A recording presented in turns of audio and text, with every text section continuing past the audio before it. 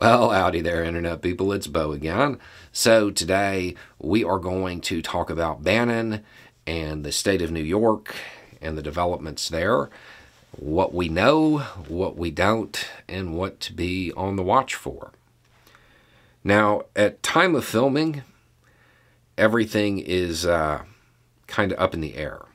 If Bannon's lawyer is correct, about an hour before this video gets published, Bannon will have turned himself in to the state of New York, will have surrendered himself to face a new indictment. What is that indictment? Well, we don't know yet. It's sealed. The conventional wisdom says that it has to do with the Build the Wall fundraising efforts, a $25 million or so fundraising effort. The allegations are that some of that money, well, it didn't exactly go where it was supposed to.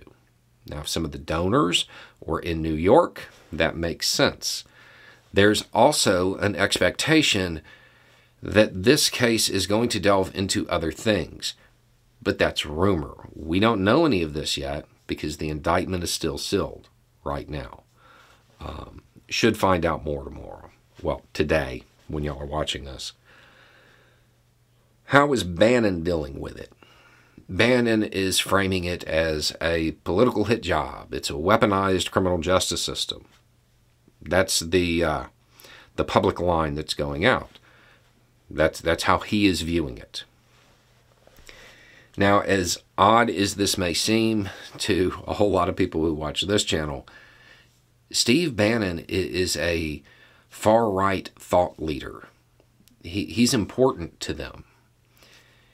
His arrest is likely to energize the far right. They will view this as another attempt to get one of their people through a politicized criminal justice measure. That's how it's going to be presented. What really matters, though, in the scheme of how the far right reacts is how Trump reacts and what Trump says in regards to this case. Now, according to the Republican strategy for the midterms, Trump should basically be in hiding at the moment. He shouldn't be out making waves. We know that he is, but that's not part of the strategy. This is a moment where Trump might come out and have a reaction to this that really hurts Republicans. It all depends on how he views it and how he frames it, because it's either going to motivate that far-right base in a good way, a bad way. It has a lot to do with Trump himself. I am certain that Republican strategists hope that he just stays in his room and doesn't come out, and somebody takes his phone and he doesn't get on his social media network and say anything. But that seems kind of unlikely.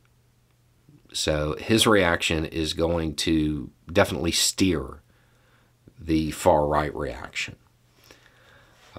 Now, this case is on top of the 2 counts of contempt that Bannon is going to be sentenced for soon. So there will be more information about this coming out. My guess is today, later today as y'all watch this.